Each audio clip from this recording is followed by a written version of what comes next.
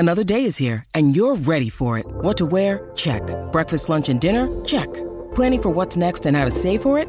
That's where Bank of America can help. For your financial to-dos, Bank of America has experts ready to help get you closer to your goals.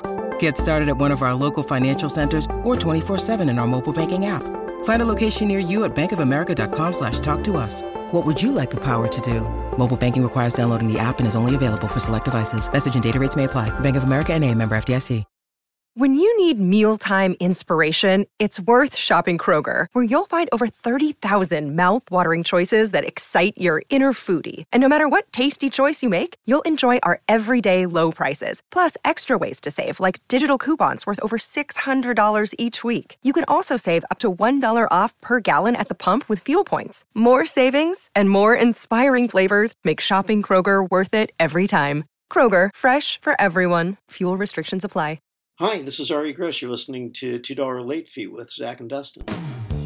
You know those guys who think they know everything about a movie without having to go on the internet to look it up? Well, that's us, but maybe only for the years 1981 through mid-1989. No, I'd say late 1978 through early 1992. Either way, we know movies, and even more specifically, we know soundtracks from those movies. Yeah, this is $2 Late Fee with Zach and Dustin. This is the podcast where we pick a movie and soundtrack from our youth that we loved and see if it still holds up today. All in the spirit of positivity and togetherness. Thanks for listening. On to the show.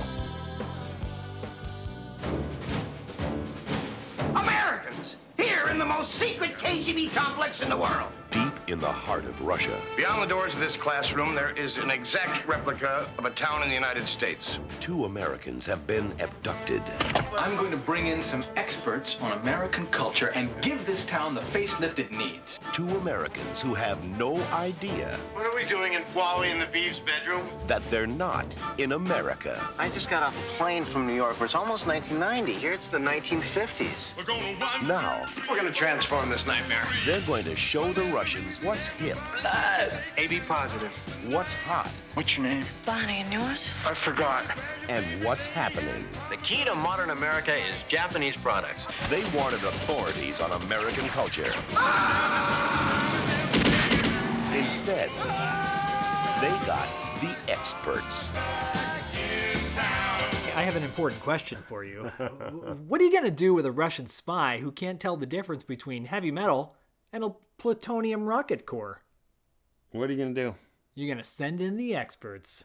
Oh, man. Yeah. So, just one of the guys. Coupe de Ville. Midnight Clear. Even House 2. All those films star not as the lead, but at least have the actor Ari Gross in them. And we interviewed Ari Gross, right? Well, I think he is the lead in all those movies, right? Not in Just One of the Guys. Oh, right. Right. Of course he's not the lead in Just One of the Guys. But he's the lead in the other one. He's the lead, that group of nerds. No, that's a good point. He's not Terry. Yeah. Who we also interviewed. And a quick plug, check out our interview with Joyce Heiser Robinson. It's really good. It's really good. Be there. Yep. But obviously, with all those movies that I listed, we interviewed Ari Gross, and that's going to be the next episode after this one. So this was like the pre-episode, as we do with quite often when we have an actor on the show we interview. We always profile one of their movies before their interview. Yeah. And so I thought, should we choose one of those, or should we go a little deeper into Ari's catalog and choose another movie from the 80s? Just happens to star John Travolta as well. It's called The Experts. That's the movie we're talking about today. Another movie that happens to star John Travolta as well? What's the other movie? Oh, yeah. I didn't mean that the way it's Another movie that Ari Gross is in with John Travolta? Right? No, this is it. No, you're going to have to cut that. This is the one. I might cut it. I might not cut it. Who knows what kind of mood I'm in. If I'm feeling sassy, I'll just leave it in. I guess, so to your point, I want to say, if you're new to the show, welcome. We love our $2 listeners. Yes, we do. And our $2 late fee listeners. I was abbreviating to be cool. But I yeah, was gonna say $2 LFers. $2 Eller effers. Sounds like MRFers, but it's more positive. It's much more flattering to Because be that's an what we Eller are. effer. Aren't we more positive than that? You're a later fear. You're not an Emmer fucker. Yeah. So the style of what we do is that we take a movie and a soundtrack that we enjoyed when we were children of the 80s, and we see what do we think of it today, and then 2 weeks later we interview maybe a star of the movie, a director of the movie, a composer of the movie, somebody involved with that movie. Hopefully, if we do it right, if we play, if we're doing our jobs right, we do it, and then talk to them about that movie and many other movies that they are involved in. And, and it's very fun, and we keep it positive, and we are good times LRFers here on the show. So welcome, and thank you for being here. And Zach, thank you for being here. Thank you. On this wildfire day here in the Dina. We got the smoke coming in. We got an evac warning, but that won't stop the podcast. You can't stop the podcast from being recorded. Horrible 20,000 acre wildfire. It's crazy times, man. It's crazy times in the world. It's every month has a new surprise. Every month of 2020. Every day has a new surprise. Every day has a new, At least the surprises that we have in store are retro surprises. Yeah. Ours are like, we're interviewing Ari Gross, and 2020 is like, there's famine. And everyone is doomed. We're like, oh, okay. Yeah, I think Ari Gross is better. Put on a mixtape and enjoy yourself. Yeah. I mean, look, we all can find. There's some people that are like, we shouldn't be escaping anything right now. We need to stay focused. We need to stay just zeroed in on everything that is purely important. I totally get that. I acknowledge it, respect it. However, I think there is time during your day, or should be during your week at least, to have a little escapism, to go, all right, for an hour, let's lose ourselves and wax nostalgic on cheeseball movies or epic or really good movies or great interviews. Yeah. And that's what we're doing on the show. I don't think it's sustainable to be devoid of hope for 24 hours of your day. No, I don't think it's like, healthy. No, it's not healthy to wake up and be like, oh God, like this is horrible. And then, you're going to fight and you're going to fight and you're going to fight. And I've said this before, it's like, we need that win, man. Like, where's that win? Like, where's that W? Where's that giant W of like, yes, okay, awesome. And obviously, it's like so grateful for so many awesome things. Yes. But then you look at the country as a whole, and this is going to segue into today's movie, by the way, where it's like, I love America, but there's a lot of things that are like, we could be doing things better. Yep. And I think that, regardless of your views, you can't argue, like, we're just not doing things so awesomely right now. No. Whatever side of the aisle you sit on, it's like, it's just heavy and it's just dark, dudes. Well, dudes and dudettes. Off air prior to recording this, we actually are recording on September 11th, a very somber day, obviously in our history. And you had made the comment that you felt like that was the last time we really kind of came together as a nation, and positivity was really, uplifting us all. And I agree with you, and I feel like we need more of that. The more smiles, the more generosity, the more love, and to turn it around, to turn this beat around. Oh, that's a terrible song, by the way. By the way, do you remember when Gloria Estefan covered that song for a Sylvester Stallone movie? Turn this beat around. Like for the. Oh my God. The Specialist? Oh my God. Anyway, sorry. Oh my God. That's if you don't know me, I deviate and have weird segues all the time. Turn the beat around. That's good. But yeah, like you're right. Being devoid of hope 24/7 is not healthy. It's not going to do you any good. And finding a little nugget of like, oh yeah, that was cool. Yeah. Like we found a little nugget in this movie. That we're about to this movie. Do we say what the movie is yet? If we haven't, we are talking about the 1989. Oh, you read it. You read it. Oh yeah. I read the intro. You said you call in the experts, but we weren't like, today's movie is The Experts. Yes, today's movie is The Experts. But it is. Surprise. 1989. Originally was made in like 1987. I'll be honest with you. Dustin and I were mulling around the ideas of what Ari Gross movie to choose. We chose this one because, I don't know, it's different. Not a lot of people know about it. It's unavailable anywhere other than like Amazon Prime. And Zach's personal library. Yes, if you... I mean, well, hang on a minute, because you just said it's unavailable anywhere except Amazon Prime, which is quite accessible. Oh, it's actually Amazon. You can rent. It's not on Amazon Prime. You got to rent it for like $2.99. Okay, but it's not like to be fair, you can't find it anywhere. Good point. Except rent it on Amazon Prime immediately following this interview. This is exclusive, but you can get it everywhere. We're kind of setting it up improperly because you can watch this if you so choose. True. You're right. No, you're totally right. I think in this day and age, like, I'm so used to movies coming out and having like a special edition with, behind the scenes or a trailer or something. This movie is like bare bones, straight up. Why it was buried is actually we know why it was buried. And you'll find out in 2 weeks when you listen to Ari Gross's interview. Yep, we're not going to tell you. He reveals the whole thing. Yep. And it's actually for me, it was a jaw-dropping moment because... You were saying you combined eye-opening and jaw-dropping. You said jaw-dropping. Kind of like when Ari Gross combined two words at the end when he was like, world domination. He said... Oh, in this movie, world domination, yes. Which is a weird thing to have in a movie, like a guy just kind of flub something for no reason. That may have been an outtake that they kept in, or I don't... Probably. I don't know. It seemed very strange. Well, they wanted to do some reshoots on this.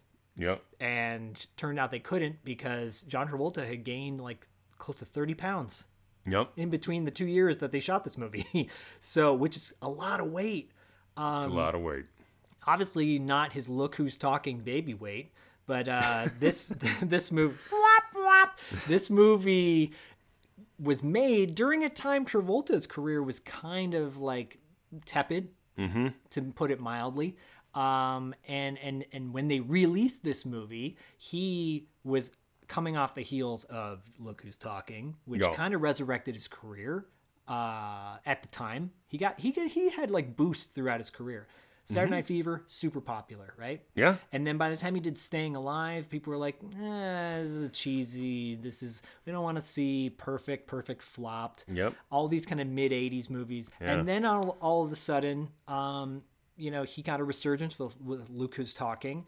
And then he did a slew of kind of straight-to-video movies. He did a movie called Shout, which I personally like, with Heather Graham. That's a deep cut. Yeah. But really. And then The Experts came out. And then he hit a lull again, but then Pulp Fiction came out. Bada bing, bada boom. It was the return of Johnny T. Johnny T was back, baby. But before that, he was dancing in The Experts, showing off his dance moves. It's so true. Hey, for those that might not have seen this, or can you read the box and fill us in on what it's about? Because it's so entertaining. It says, John Travolta and Ari Gross star as two hip but down on their luck New Yorkers who think their relocation to a small town in Nebraska to open a nightclub. Wow, there's already a typo in the description. Oh my goodness. What they don't know is that there's a lot of typos. What they don't know is that they've been abducted by a KGB operative to the Soviet Union, where they'll unwittingly serve as experts, quote unquote, on all things cool in America. The town, created expressly for KGB spies in training, includes seductive agent Kelly Preston, who gets into a real undercover situation with John Travolta, wink wink nudge nudge, know what I mean? Eventually the two Yanks realize they've been duped and devise a spectacular escape. Oh wow, that's a lot of words on a box. It's been a long time since I've read, like a synopsis or something, but that really gives you a lot of plot points. A lot of plot points, and the KGB operative that brings them over is Charles Martin Smith. If you don't know who he is, he was in every 80s movie back in the day, from Starman to Cry Wolf and then now he's like directing movies, and always has like a warm presence on screen. I always like him. Actually, the whole cast in this movie is pretty good. overall. Yeah, I mean, obviously some performances stand out, more than others. You had said earlier on off air, sorry to reference things that happen off air, guys, but Zach has said that Ari acts circles around everybody else in this movie, and I tend to agree. Good. He's really good as Wendell. What can we say leading into this? I mean, this was a movie that I saw a lot when it was on HBO. Me too. Yeah. I remember enjoying it. I, specifically remember two scenes, which was one, it was like on dancing, where John Travolta and Kelly Preston are dancing. And a quick side trivia, this is where John Travolta and Kelly Preston met for the first time prior to starting their relationship. And rest in peace to Kelly Preston. Yes, she's beautiful. She's wonderful, and she's very good. And she's very good in this movie. She plays a Russian agent who's basically assigned to seduce, Travolta. I mean, I don't really know what the premise of this is. I know you just read it. I know we watched it, but I still don't really understand the point of a American town that's designed, it seemingly is an American town in the middle of the Soviet Union, and it's just a town of spies that are being trained to be spies, but I don't really understand why, and it's like caught in the 50s, and like there are full families just being born and raised in this over 30 years, right? Over 30 years town, but like, do they ever get put out into assignment? Like, why are there like old? Why are there just like elderly Russians pretending to be Americans playing chess? Like this, I'm just very confused by the whole thing. If you're going to say it's a spy school, then eventually they'd have to be out on assignment. Yeah. And if they're out on assignment, they don't come back and retire at this town. Like these people have been in this town. So like even the old folks. So and there were a lot of old folks in this town. So all the old folks that have been there since they were 50 or something, like what are they doing there? Exactly.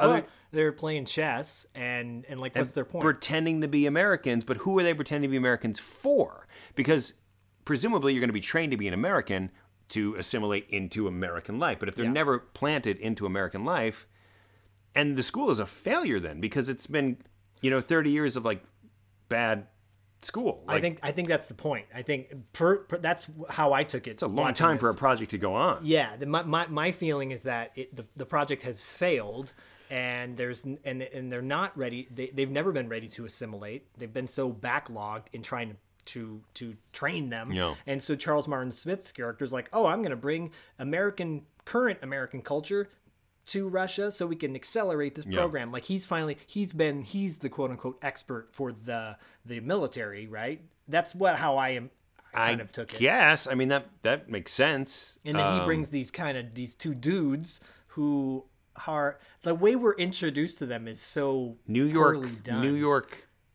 club guys. Yeah, because Travolta gets introduced by like basically screwing a guy over, trying to get into a club.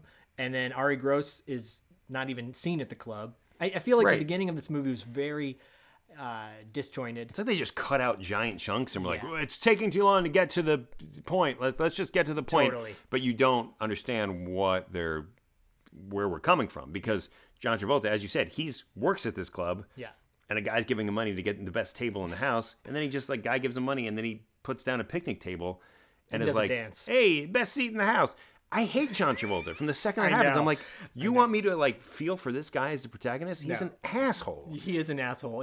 He really is. And I will say too about this movie that Ari Gross is probably the only one in the movie that I find that his character Wendell is the only one that I feel like has like charm, relatability, likability. Yeah. John Travolta just walks around being an ass to everybody, and like he isn't really smart. He's kind of a goofball. As you said, he's very pasty.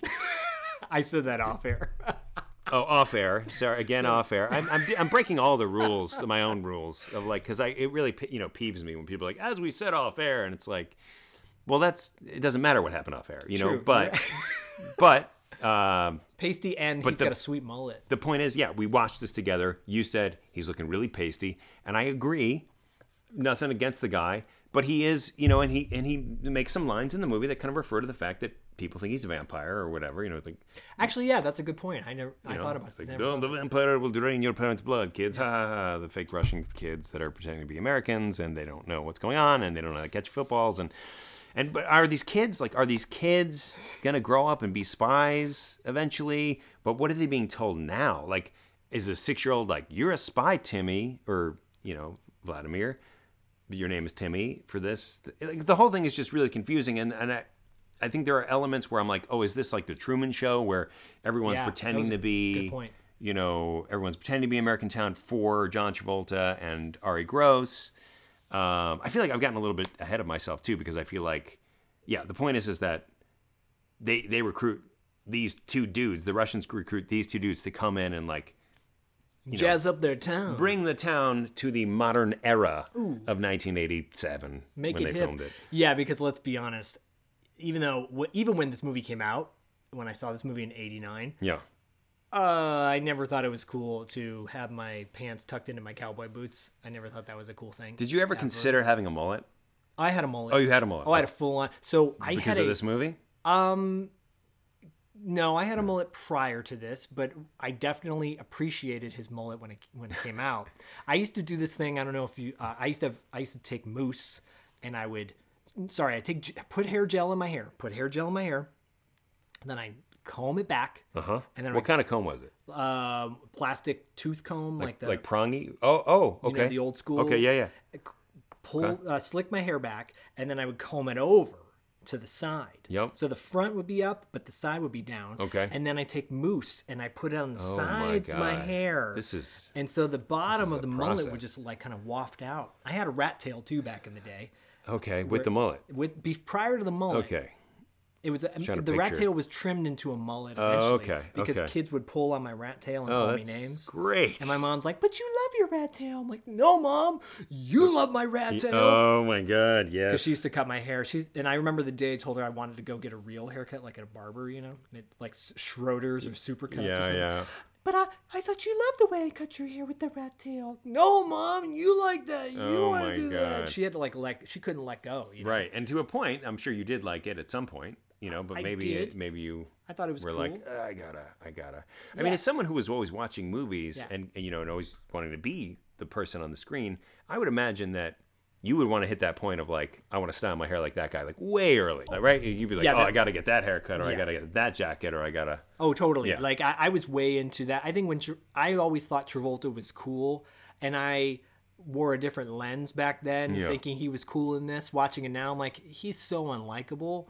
And he's such a dweeb, or pinhead, which he doesn't like to be called throughout the movie. So much pinhead. But and you said it too. He's so goofy. Like his character is so over the top. And then Ari Gross's character is very grounded. Like he's such a grounded presence on screen. And again, we're not going to give too many reveals about his character or the backstory of this movie, because Ari talked in detail about this movie. And I think this movie's flawed. It's definitely flawed. It has a lot of issues where you're like, oh my God. And it feels like at times it does feel long. But it brought back a sense of joy to me that I haven't felt in a while. Like watching it reminded me, I used to watch, like you, I used to watch it on HBO. I went to Suncoast Video and bought the VHS tape for $15 back in the day. And I used to watch the shit out of this movie. I remember when you illegally we're not supposed to dub tapes, with the 2 VCRs. You couldn't do that with every movie. Like you couldn't do that with Disney films, Touchstone films, films that were under the Disney banner. Right. But Paramount Picture films, you could easily do that with. The first movie I ever copied from a rental copy was The Warriors, because it's awesome. But then I would do The Experts, and then when Suncoast came out with the cheap versions of these, I was like, oh, I gotta have the actual box. I was so into the box. But that being said, like watching the movie brought back all these good memories, these good feels. There's moments in the movie like Travolta when he's shooting off the gun, he utters the line. He's like, what does he say? He's like, "Give that gun to me. This is a man's job." Yeah. And then he spazzes out when he shoots. Yeah. It's so ridiculous. The cheeseball music montages, and we'll get to one very important song in a little bit. But there's a moment where they play Back in the USSR on a jukebox, and you expect, because the intro is the exact same as the Beatles version, but then it's Jack Mack and the Heart Attack. And if you don't know who Jack Mack and the Heart Attack are, go watch the movie Tough Turf because they're featured prominently in that film. It's like such a bait and switch where you're like, here comes McCartney. And then you're like, oh. Cruising down the OSC. And Jack Mack and the Heart Attack, I don't know if I've talked about this or not, but they're a LA club band that would play all over. And they were known for taking like soul music, like R&B, Sam Cooke, artists of that nature. Yeah. And doing big band versions of them. But they were so cheeseball. The lead singer, no offense, but he was. No offense, Jack Mack. It was just like the guy. Like he didn't look cool. Yeah. And he's on stage. It's like, try a little tenderness. I'm like, no, I'm not gonna try a little tenderness with wedding you, band dude. gone It's a wedding band. Yeah. And totally. with just, I don't know, they look like they should be, no offense, they should be working at like Best Buy or something like that, you know? And so yeah, this song comes on and I'm like, oh, I can't stand this version, but there's something about it that brings back the feels of the 80s for me. And 89, like, I remember where I was in 89, and we'll talk about moments in 89, but this movie brought back some good vibes. And like we were saying, the cast is pretty well-rounded. Like, Kelly Preston, Ari Gross, John Travolta, but Deborah Foreman's in it. And if you don't know who Deborah Foreman is, Valley Girl, Real Genius, April Fool's Day. She utters the line in Real Genius, can you hammer a nail through a 6-inch board with your penis? And then what does Val Kilmer say? I don't know, I haven't tried. Right? Girls gotta have standards. It's great. And she's awesome. Like, she's, and she plays kind of like, her character is very unlikable, actually. There's nothing likable about her character in this movie at all. But that's kind of the whole point, actually. But this film is kind of a who's who of like 80s character actors that you go, oh, I know that guy. Oh, I know that guy. You know, Brian Doyle Murray, James Keach, like I said, Charles Martin Smith. You've got Rick Dukeman as the villain in it, and he, you know, from The Burbs and Little Monsters. Canadian with his hints of Canadian accent coming out. There's an actor in it named Jan Rubes, German. His German accent came out. He plays Illich. I recognized him from playing a Amish person in Witness. John Book. Look here, John Book. We do not do this here, or whatever he says. Terrible. German and Amish, similar sounding. Right, and then Tony Edwards, who's like plays the token black guy in the movie, like, you know, and they poke fun Norman, at that. Yeah. And that's the time I'm like, oh, let's just throw one black guy in here and make it seem okay. Norman Cole. Yeah. No relation to Nat King Cole. No relation to Nat King Cole. I mean, he was actually one of my favorite parts of the movie because he was really just, you know, he was so genuine and sweet, and he was the comedic relief of like, I'm the naive guy who's trying to be good, and I research my American trivia, but I'm always, you know, a little bit off on my references. So he was good. He was good. But I really liked him. I think so. You know, overall, this isn't a movie like we don't need to break this down by any means. No. People should watch it. But the issue that I have with it, which is very clear to me now, is that it's very insulting to the audience because it basically operates on the idea that if you aren't American, how could you possibly have a good life and be happy? Yeah. Like, it's basically like Americans are the fucking best, and we are so great and so cool, and we know everything, and we're so contemporary, and we're so ahead of times, and we know about commercialism and marketing, and, you know, we just like, so if you want to be happy, you should be American. And it's like, that's the entire movie. Yeah, because there's that scene in the movie where they give American goods to everyone in the town, like current American goods, which were popular at microwaves, white Reeboks, photon laser guns, not laser tag because I guess they weren't hip to that, et cetera, and they give them away. Right, they give them to the people in the town, and then when the Russians come in to kind of take over the town and destroy everything, they start taking everything back, and everybody's going, "Hey, that's my stuff!" Yeah, my stuff. I want my stuff back. I want the free stuff that I was given back to me because I didn't earn it; it was just given to me. Just given to me. And it's an interesting metaphor, dude. The entitlement of Americans and the entitlement of of us as a country, and then just to portray, Russians as if like they don't know what a frisbee is and they don't know how to have fun in any possible way. Like as if the idea of Russian fun in the 80s during the Cold War was just to sit around and just make a sad face and be like, I'm not fun. Yeah, well, because what were they doing? I'm having fun. What were the kids doing? Because the one kid, Charles Martin Smith's character, his son, can't catch a football. And I'm thinking, when was football invented? You can still catch. You still know like how to catch something. Like even if you didn't understand American culture, in the same way that us not understanding Russian culture, like you still understand ideas of games and fun and music, and even if the music is different, even if the dancing is different, even if these things, it's just very much like John Travolta and Ari's characters are like, man, it's so hard to teach these guys how to do anything. They can't throw a frisbee. They can't. They can't limbo. You're right. It's like they just don't even know how which is a 50s how thing, to do how to do anything. And it's like this is really, I don't know. I found it really insulting, especially where we are now with like America. It's not all about America's number one. America's number one, and in this movie, it is. Yeah, America's supposed to be portrayed as, well, at least these guys are super cool, super hip. Like, they're the cream of the crop. Kind of. Yeah. In a way, that's how they're portrayed. Even though they've had no background at all. And Ari isn't even in the first scene where the guy's scouting him. No. Like, And it's implied that he says that he's a dishwasher or something like that. And yeah, this film has a lot of loose edges. Or loose edges? Rough edges? Loose ends? Loose ends, yes. A lot of plot holes. Rough edges. I get your meaning. I think at its heart, it's a well-intentioned, sweet movie. But you're right. If you take it under the guise of like what's currently going on now, and you go, yeah, that's why I said to you, I'm like, this is actually kind of a perfect movie. It is a perfect movie from Ari's catalog of films that he's been in, because I look at it and I go, I think that I look at it and think, man, these guys did not have. They've got no expertise whatsoever, but they're like you said, Travolta's not that likable. Nope. But we're gonna just go with this and see what happens. And it is a very odd. Like I've never seen a movie like this prior, and I never have seen a movie after this. And that's not to say that it's bad. It's to say that okay, well, this is actually kind of a cool concept that they could probably. This would be an okay movie to remake. And do in an interesting way. I mean, it's a really great point because I would love a cool angle on this movie.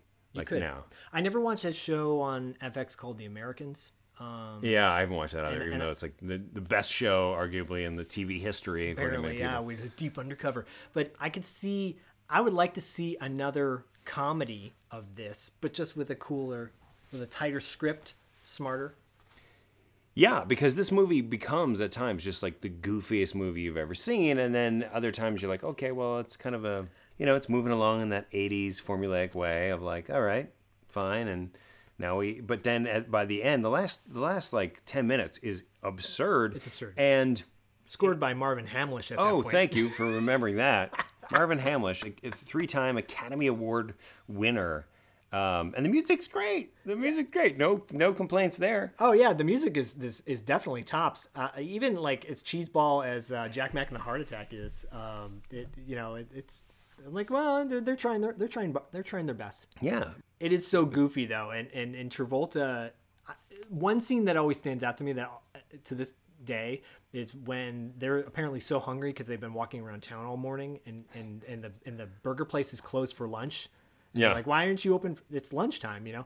But then they find a sugar packet, and Travolta rips the sugar packet open, and they share it, and then Travolta's like, "Oh, so good, so good." And it's like classic Travolta, where it's like, "Yeah, gotta give me that, so good, oh, just so good." What, where?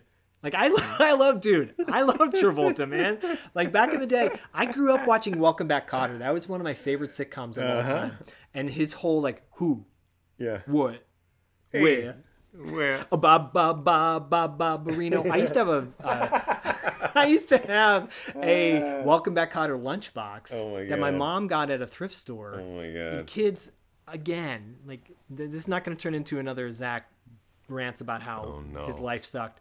But I got We've made already fun covered of. two things that, from your childhood that were, right? yeah. A rat tail. Yeah, rat tail pulling. getting pulled on. And all of a sudden, a Welcome Back Kotter lunchbox that kids Okay. made fun of me for.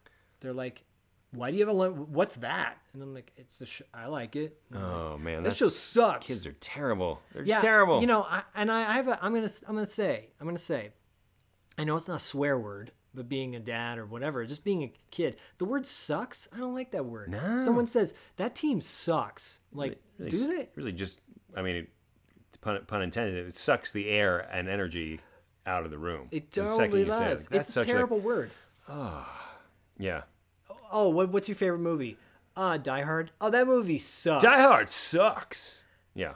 That's a really fucked up thing to say. It really is. I always think of that scene in Billy Madison of all movies where he's back in kindergarten or whatever, and they're like, "What's your favorite video game?" And they're like saying it's like Mortal Kombat. And he's like, "I disagree, Donkey Kong." And they're like, "Donkey Kong sucks." And he's like, "You suck." And it puts an end to that because you get triggered for a second. You're like, "No, Donkey Kong." I actually love Billy Madison. Yeah, it's great. It's very You suck. satisfying. Yeah.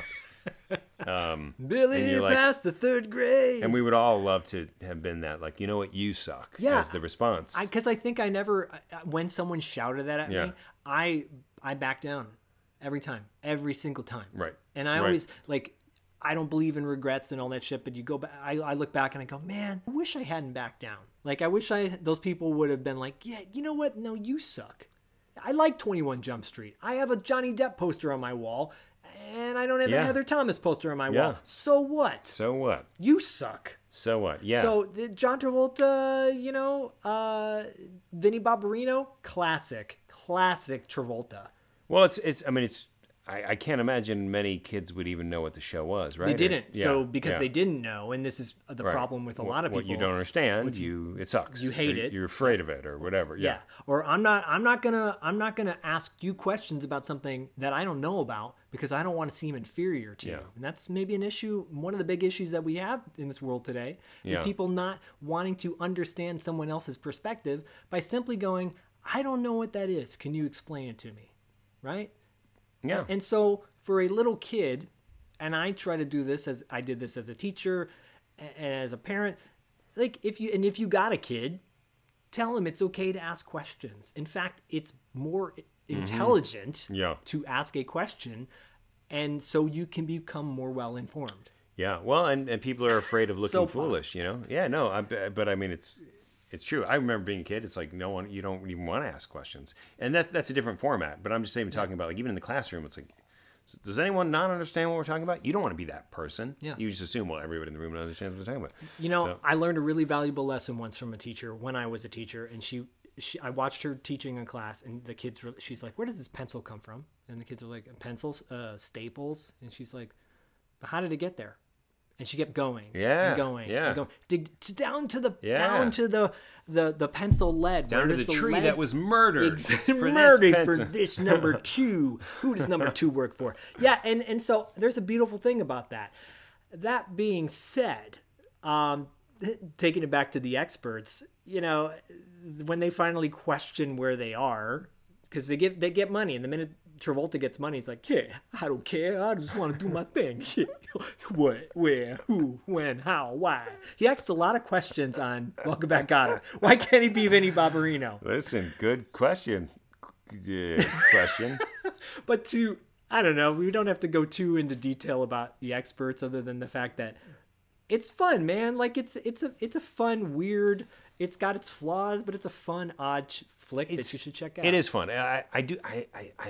It's much more boring than I remember. Yeah. Than I recall. And I find that with a lot of movies, and I get confused because as a kid, I feel like I would have less attention span, but I think it's the opposite. I think I have less attention span now as an adult than I did as a kid. I would think I was more like invested in movies. I mean, like Gotcha comes to mind because I thought Gotcha was the fucking bee's knees, and then we watched that, and I was like, oh. Yeah, there's some low points. Slowity. But you remember those high points, and and for me, The Experts is about dancing and John Travolta grabbing that gun and being goofy and like, His face is so great in that, though.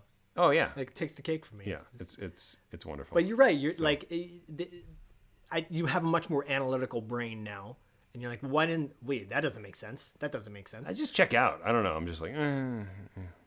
Did you check out during Hometown USA? No.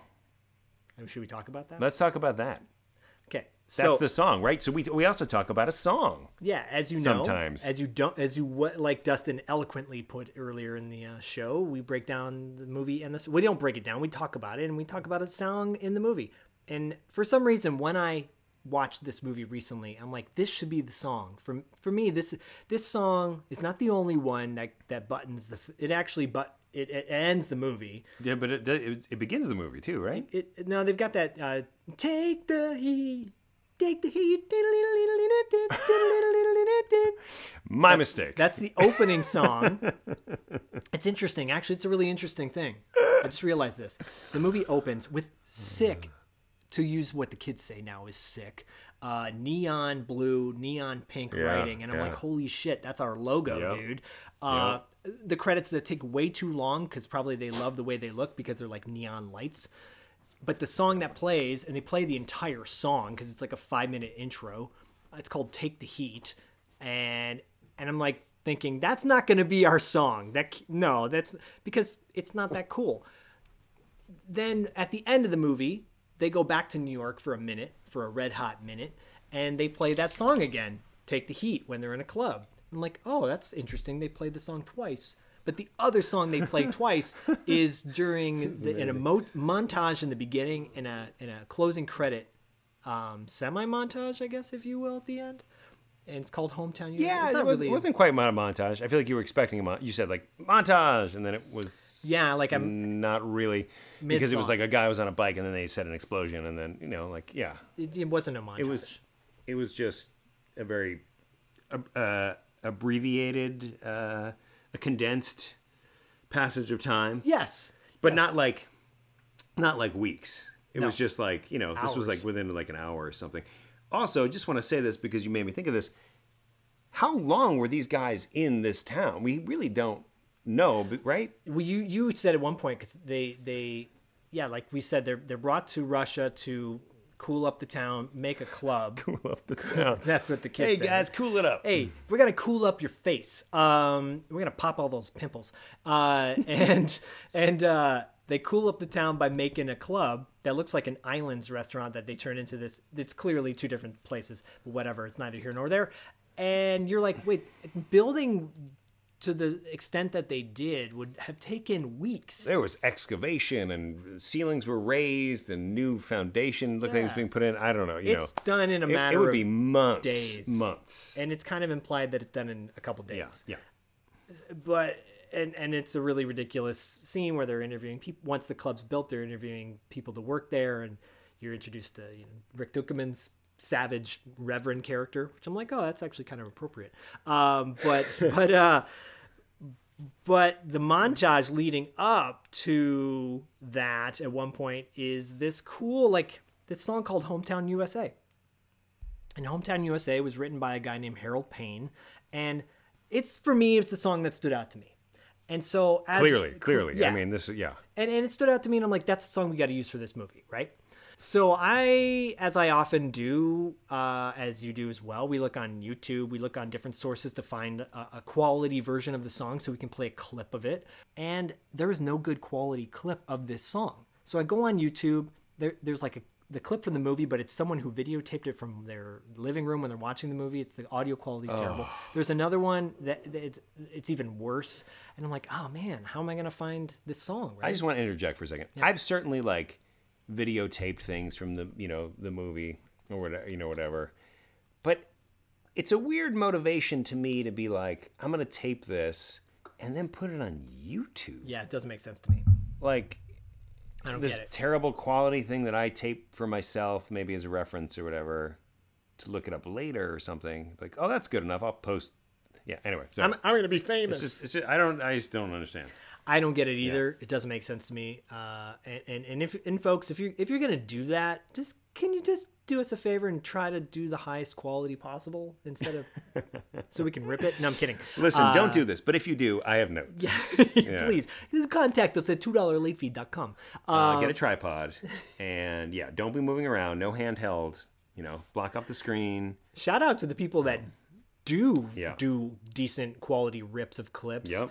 Rips of clips. I'm always impressed. Or I'm like, how the hell did they do that? That's amazing. Yep. But that being said, I go on the YouTube, and I look up the Hometown USA from the experts, and the quality shit. But then I go into the comments section, and there's different people saying, "Oh, I love this song. Oh, this song brings back such great memories. Oh, it's such a perfect kind of love for my hometown." And so someone said, "Oh, I got this from the guy who sings it, Dave Morgan." Yeah. So I go on the internet and I look up Dave Morgan, and he has a website, and I look on the website and I email him directly. Within 20 minutes, I don't know why I'm saying this in this accent. Within 20 minutes, he gets back to me and says, I'm so sorry, but I don't have the song. Good luck finding it or whatever. And it was like, I thought, wow, that's cool that he actually took the time to write me back, because in this day and age of ghosting people, Yeah. and by the way, if you ghost people, shame on you, because it's just so disrespectful. Yeah. Just don't. As a rule, don't ghost Just people. please don't. Yeah. Don't be a Ghostbuster. Yep. So Well done. Thank you. That's good. Do you like that? Yeah, that should be a thing. Don't ghost, be a Ghostbuster. Yeah. The caffeine's kicking in. That's great. So I go, okay, well, scroll down a little bit more in these YouTube comments, and someone says, "Oh, Harold Payne gave me this high quality version of the song." Wow. And that was from a few years You ago. got a dead end from the first guy. Yeah, and I'm like, I'm not giving up. Do Wow. not give up. It's the metaphor for life. And so I go, Harold Payne has a website. Yeah. And I just to double check, I'm like, I want to make sure that this is the right guy. I look at his list of credits, and he has done quite a few songs for movies and television. And it's listed experts, not the experts, but experts. And I thought, maybe this is the guy who did the song. So, and this is important timeline-wise, folks. That's why I'm going to mention. So at 11:40, I emailed him. And I just wrote a quick email asking him for the song. 11:40 a.m. or p.m.? 11:40 a.m. on a Saturday. 11:40 a.m. on a Saturday, you email. Okay. And an hour and 5 minutes later, at 12:45, that same day, I get an email back from Harold Payne. And he says, "Hello, Zach. Glad to know that you're going to be talking about The Expert. I thought it was a fun movie, even though it didn't get a lot of attention. But of course, that's where John Travolta met Kelly Preston, as I'm sure you know. I'm enclosing an MP3 of Hometown USA, co-written by myself and Pete and Pat Luboff. The movie version was sung by Dave Morgan. Ironically, a few weeks ago, I played the song on my Facebook live show and told the story of the song and about an ex-Marine whose platoon used it for their marching song. If you prefer, file blah, blah, blah, blah, blah. My best, please let me know when this airs. And obviously, Mr. Payne, thank you so much for giving us this song." He enclosed the email that was sent to him by this Marine. He thought this might be too much information, but I thought you might want to appreciate it. Well, and so, okay, so first of all, this is already amazing. This is incredible story. So a Marine who uses this song within his marching, and he gives the name of the Marine? He does. The Marine's name is Joseph Thomas. Okay, nice. And he wrote this note to, I'm going to edit this down a little bit because there's a lot in it, but he talks about how his group of Marines, his corps, his team, I guess, were in Fallujah, and one of the Marines in the group was died in a battle there in Iraq a few years ago. He goes, "I rest knowing that he's teaching the rest of our Marine brothers in the sky this song, which is really cool." And he talks about he was one of the Marines that was with me during Desert Storm. That's when they sang the song Hometown USA nonstop. It became the song for either running or marching, to which point even General Christmas, our commanding officer, took notice and told us all that he loved this song, the rhythm, the words, the meaning, and was proud that we chose this one to make it a full-time part of us. If you look at it our way, you see that most of us were from small towns, including me. I just can't say enough what your song did for me and what a positive impact it has on my life. I contacted John Travolta and Ari Gross. Ari wrote me the most amazing handwritten note. That doesn't surprise me that Ari wrote that note to him because Ari's an awesome dude. And I'm sure John Travolta probably would have. Maybe he never got the letter. Pretty awesome stuff. It's amazing. And the fact that I just love that the song, transcends this movie. Whether or not, I don't know if we're implying that a bunch of the armed forces was just watching the experts? Probably not, but somehow the song went beyond the movie and became like a second life for this, and such a meaningful second life. And I love when a song does that, where it just becomes something else and so personal and like the unofficial anthem of the Marines as they're going through their lives.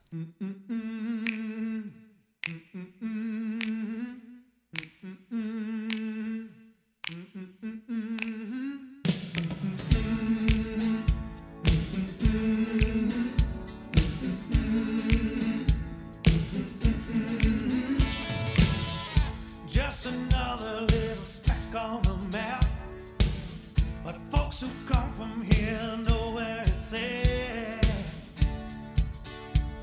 But stop on the Greyhound line. The stars are closing where the sun goes down. The horizon ends at the edge of town, and that suits us just fine. Oh, we like it that way in hometown USA. Yeah, I think it's pretty badass that, I'm not a military guy, neither of you. My dad was, and so I only hear his stories.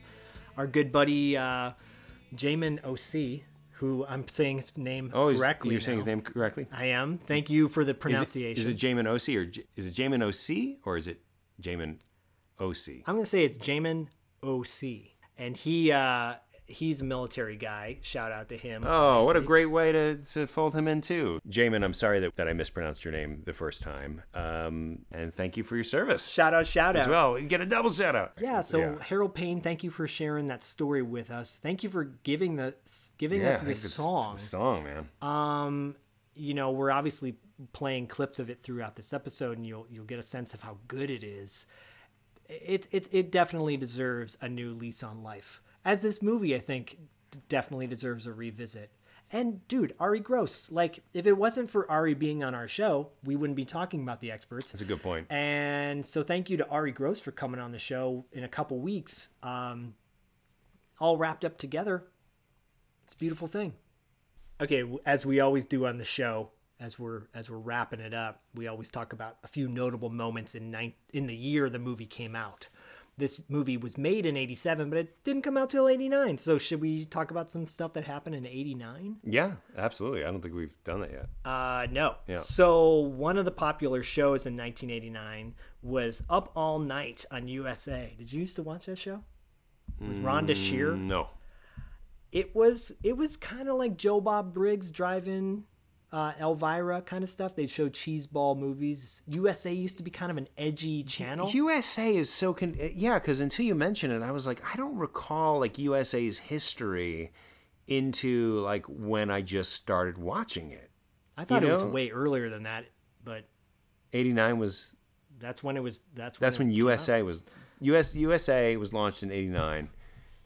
But Up All Night specifically. Up All Night. All Night was. Yeah, and what else? They had that like cool train intro where there was like a train. It was a train with the USA logo, and they would get ready for like wrestling. They'd have wrestling on the weekends. Oh. And I think they used to have the show Comic Strip on USA. Has USA always had the wrestling? Yeah, actually at one point they lost it, and then they got it back. They went to TNN. Right. Okay. The Nashville network, and then that got changed to Pop. Okay. Wow. But yeah, and then obviously I love how I open with that. It's probably one of the least notable things from 1989. But the Berlin Wall came down too. 1989. Oh yeah, well, much more notable. You're like, remember that obscure show, Up All Night? No. Yeah. USA. To be honest with you, like I know it's a bigger deal, the Berlin Wall coming down, but. Not for our show though. I'd prefer to talk about Up All Night. Yeah, no. And then one of the top song of 1989 was Another Day in Paradise. Oh, it's such a great Phil song. Collins? Yeah, it's such a great song. I was singing I Wish It Would Rain yesterday. I don't know what year that's from. Wish it would rain down. Oh, man, Down on me. Stop the fires. That's a great song, Stop the too. fires. That's Yeah. obscure. That's a deep cut. Is it? I think it is. I mean, it wasn't. I didn't hear it on the radio. You know what's the funniest thing is I don't want to say her name because I don't want to activate her. But when you say Alexa, you say play Phil Collins. She will play like 95 songs you've never heard of in your life from him. They're just like the weirdest thing. Suddenly there's just like a saxophone and a harpsichord is playing, and like it's like Phil Collins. But I'm like, what in the? This is so. Yeah, and then I have to be like, skip. I'm like, what am I playing? Like, where is this from? Yeah. So, I'm finding weird that experience. with a lot of those new things like Echo Dot and whatever on Google Play. It's like they're just they're going. Whoever programmed, we need to be programming these things. How dare they? Well, it's just like if everything you do in your day, right? Social media is guided by an algorithm. Yep. Right. Everything's guided by an algorithm. Why in the world, if I say play an artist and you play like you don't start off with the hits or even something remotely in there? Yeah. It's the algorithm's not. It's broken. Something's not working right. Yeah, I said to my device the other day, play. I said to my device the other day, Hey, device, talk to me. I'm really lonely. No, I said play a Steve Winwood mix, right? Yeah. Please continue. But I have something to say about this. It started out with The Finer Things, which I'm dig. I mean, I love all Steve Winwood, and then it played Back in the High Life, and then it played Higher Love, and then it stopped after that. Okay.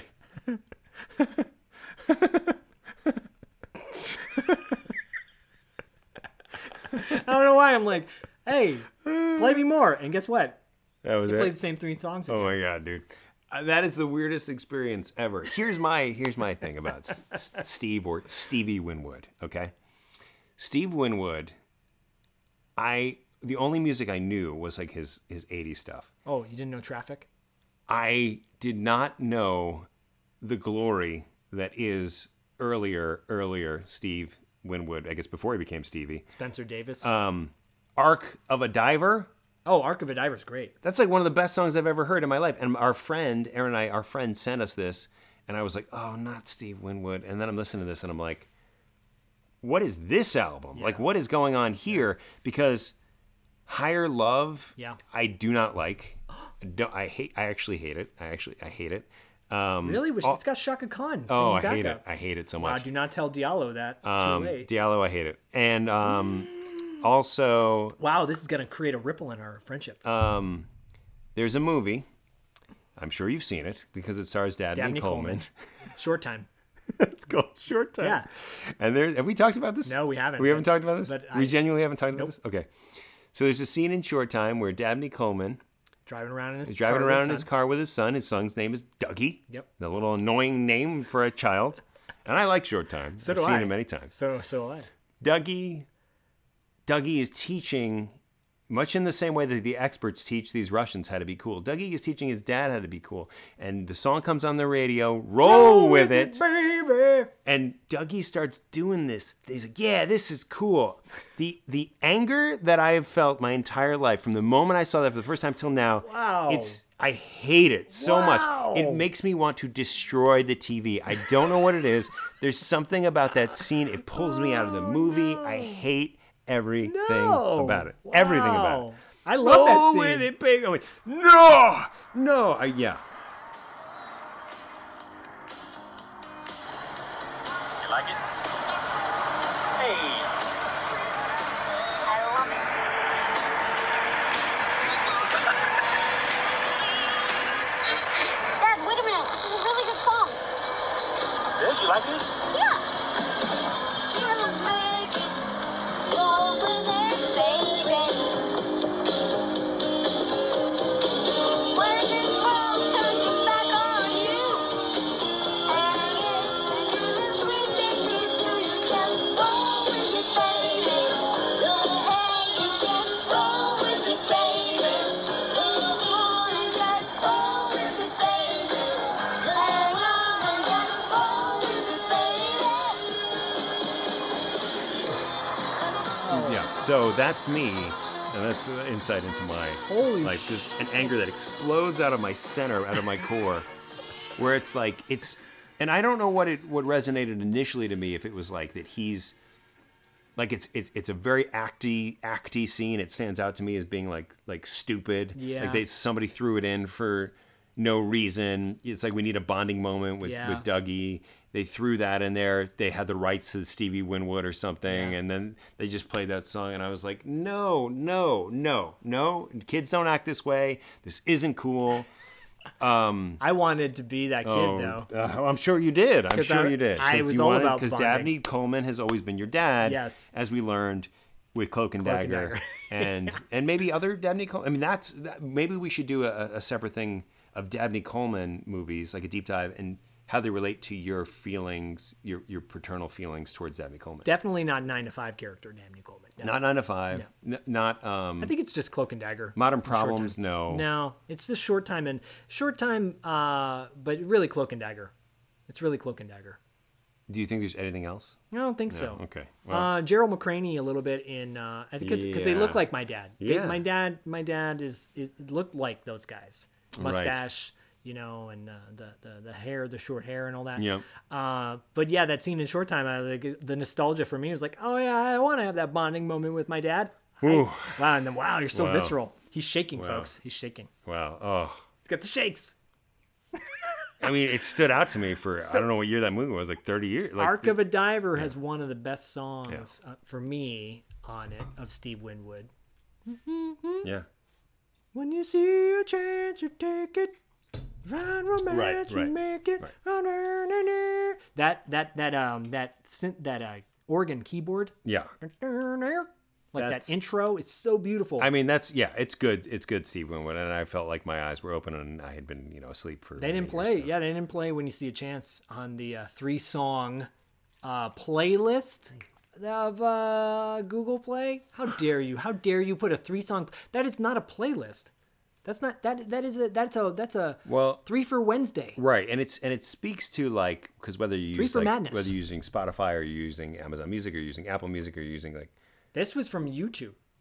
Like they so basically the Google Play it syncs up with all of your paid subscription. It's Spotify. It's pretty cool. See, this is technology that I'm not aware of. I got it for free from YouTube. Okay, YouTube sent it to me. So you say, "Hey Google," and then it's playing something from YouTube. It'll say, "We found this playlist on YouTube Music," and they play like 3 on songs. YouTube Music, and that's like a new thing, right? Yeah. Okay. Yeah. Or they'll do like Pandora Station or whatever you got want. Yeah, but so they didn't play Roll With It. Oh yeah, they did play Roll With It. Yeah. No, they didn't play Roll With It. So Diallo loves Higher Love. Yeah, he loves Higher Love. So do I. Chaka Khan. And then Back in the High Life, you know who sings backing vocal in Back in the High Life, don't you? Rick Springfield? James Taylor. No. Back in the High Life. That's him. Nope. Rick Springfield would never sing backing. Look, yeah. But how dare you? How dare you with your short time reference? I get it. I feel you. I'm gonna find that reference. I'm gonna play that reference. So but you got to see it. You know what I mean? I know it. It's got to be visceral. But I mean, like I know you know it, but I'm seeing like you got to see it, being the audience. Oh, maybe to get a judgment on it. Can you put a 1-minute clip on our Instagram page? Yes, I'll do that. That's your okay. I'll find that. Can you intersplice that with "Hit the Road, Jack" from Dream Team? Don't like that song either. Can you mix it in with? I'm just gonna name horrible. Horrible. No, I'm not gonna go down that rabbit hole. So with Train, we're gonna say Train. No. Tell me. Yeah. That's folks. No, but listen. Here's the thing. Everybody knows. Most people know that I don't like Train, but I've talked. We've discussed this. But anyway, but the thing about Train is I would gladly listen to Train over Roll With It. Wow. So would I. Because I love Train. You could play early Train. I'd take 3 Train songs to Roll With It. So you would take "Let It Roll" by Train. Let it roll into me. I don't know what that is. Let it roll into you. That's from Drops of Jupiter, the album. Okay. Man, I play that. I'm never going to listen to it, so it's fine. That's okay. Respect. Everybody needs a little respect. If you've never seen them I know. live, I'm sorry I brought it up now should because watch now it. it's like I don't understand the references. so Train live is amazing. And then Pat Monahan got rid of everybody in the band, and now it's just him and like studios musicians. It's not the same anymore. They do. Wonder why. Yeah. Yeah. So Anyway. 1989. Just Yeah. two more quick things. I was just gonna say because we're gonna cover a lot of movies from the 80s, obviously from 89. Yeah.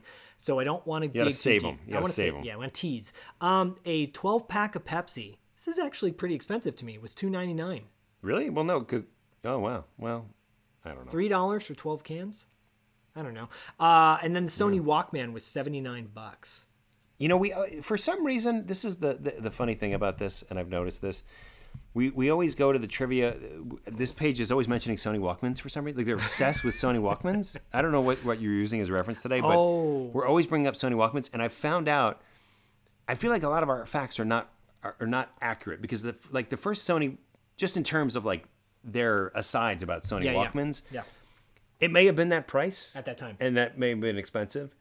Probably was, but I just feel like they never really know. The Sony Walkman was invented, but if you actually look into the history of the Sony Walkman, it's like, no, it's been around since the 70s. No, it has. I think at Like the a time. long time, So and we're always the like, service is it- merchandise, it was $79. You know, so it'll be like the Sony Walkman was invented in 1984, and we're like, wow, that's crazy. But then we'll look and be like, no, it's like some weird version of it. Yeah, I'm not even going to give credit to this website You know, because it's just well, off. no, it's so I just because sometimes I find something interesting that we talk about, and then I do a deeper dive course into you it, do. and then I'm like, oh, okay, so that was around in '79, just a different version of it, you know, whatever. And So, Dustin okay, so- does like guys. If you don't know, Dustin goes deep into his dives. I went into rabbit hole. I deep. went into a rabbit hole on the About Us section of a smoothie place yesterday that I will have to share with you because it's unbelievable. It was like what a gift. It was like I won't even say it. I mean, now I feel like I need to say it, but it's so extensive and so long, and it'll take another 35 minutes for me to talk about this. But it was a smoothie place, and I read the about us, and it took me on such a journey of self-discovery, and I learned that there is such a thing as revealing too much information in About Us on a website. Like no normal person would ever do this, but it was like I learned about this woman's like journey through life, how she thought her sister was going to try to take over her business. It's all there in the About Us section. Oh my gosh! Yeah. Did you go there? Polar Bear Kitchen. Whoa, Jesus! Did you go there? Did you go to the smoothie place? No. Oh my God! No. Was it the bio where they About Us that made you not go, or was it?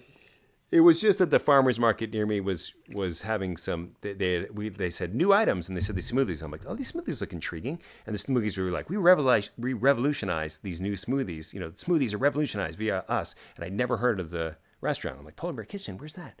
Where's that? So of course I got to look up where that is. Well, it only appears in two farmers markets in the world, and then I was like, off to the races on this website. Because you go there and you're like, oh, you can't help but, I don't know. Nobody but me would do this. Nobody but me would do this. But yeah. Yeah, but that's why I love you because you. That's why I love you.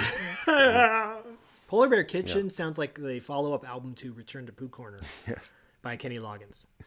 Well, Polar Bear Kitchen, if you go to their website, you can learn about how they were like not originally like just so many iterations of the business. You know, like it didn't start with smoothies.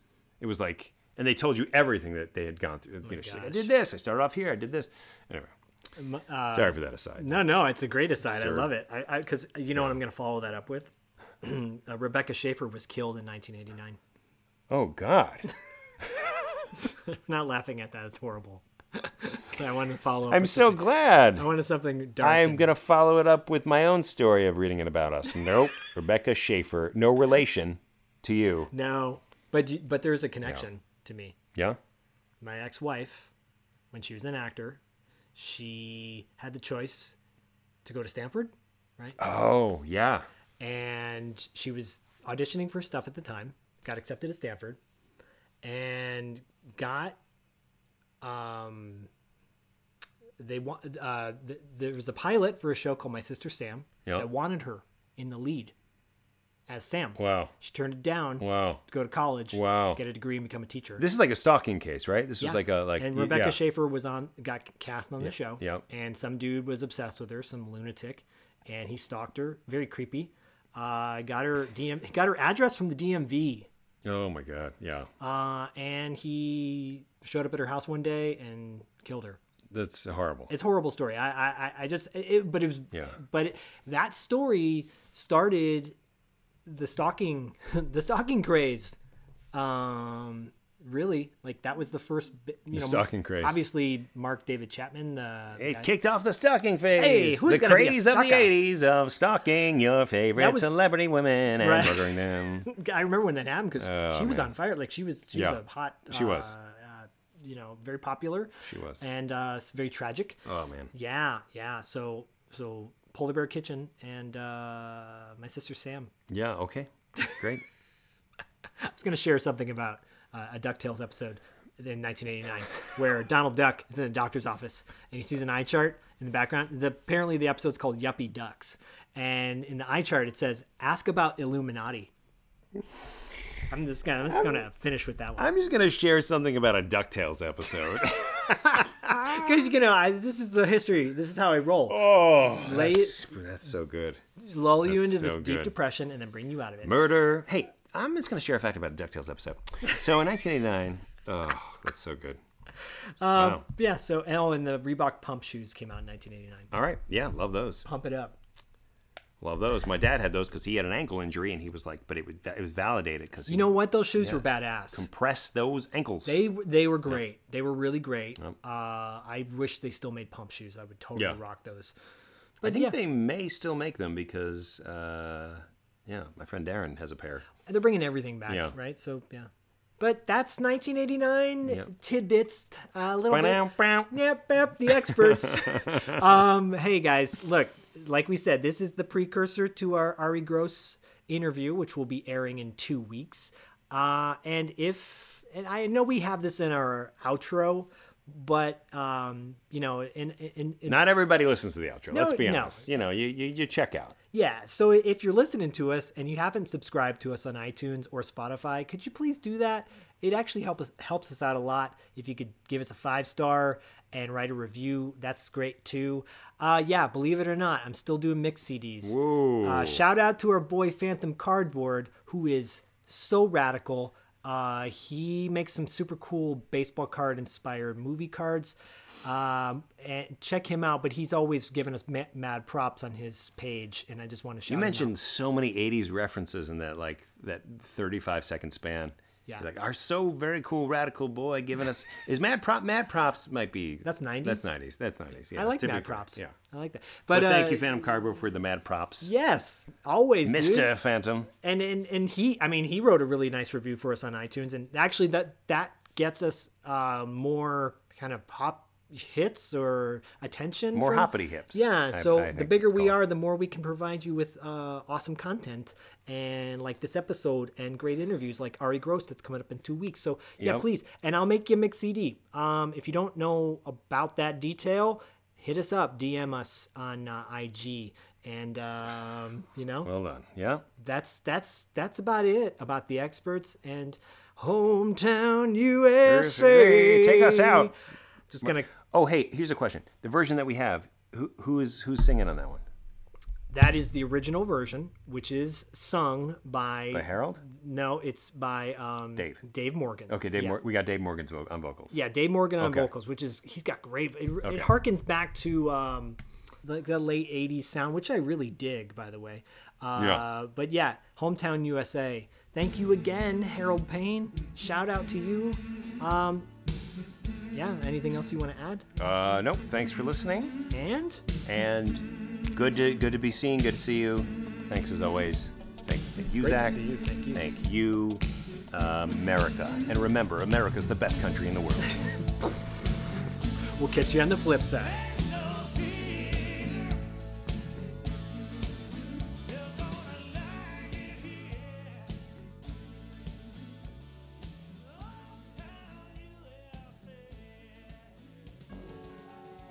Hello, darling. It's me, Tess Llanos, host of the ongoing comic book discussion podcast. And if I got a Halloween treat for you, this October I am hosting a horror comic marathon for 31 days. That's right, my frightful fiends. Every single day from October 1st to October 31st, OCD will review a horror comic to count down to the greatest holiday ever conjured. You can follow OCD on Instagram at OCD Podcast, Facebook at facebook.com/OCD Podcast, and Twitter at Ongoing Comic Pod. It's going to be a hauntingly good time, so be there, or just be there. Ooh. All right, thanks so much for listening. We really appreciate it. Don't forget to subscribe and give us a 5-star rating? Don't forget to subscribe and give us a 5-star rating on iTunes. Don't forget to subscribe and leave us a 5-star rating on iTunes. If you listen to us on Spotify, that's great too. And you can find us on the internet. Don't forget to check out our website at $2latefee.com and follow us on Instagram and Facebook at $2 Late Fee Podcast. We'll see you next time. We did it!